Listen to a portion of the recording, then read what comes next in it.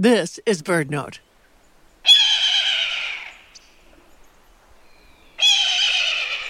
After hawks and eagles, some of the sharpest eyes belong to hawk watchers, experienced spotters who count raptors during spring and fall migration.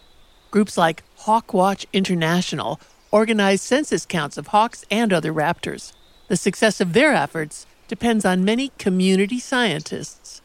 Hawkwatch sites lie along primary migration routes like mountain ridges and coastlines. These create updrafts for soaring and funnel the bird's north-south movement. Different species peak at slightly different times.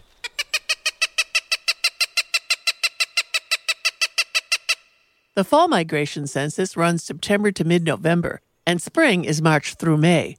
Birders often join the action, eager to see a bounty of hawks.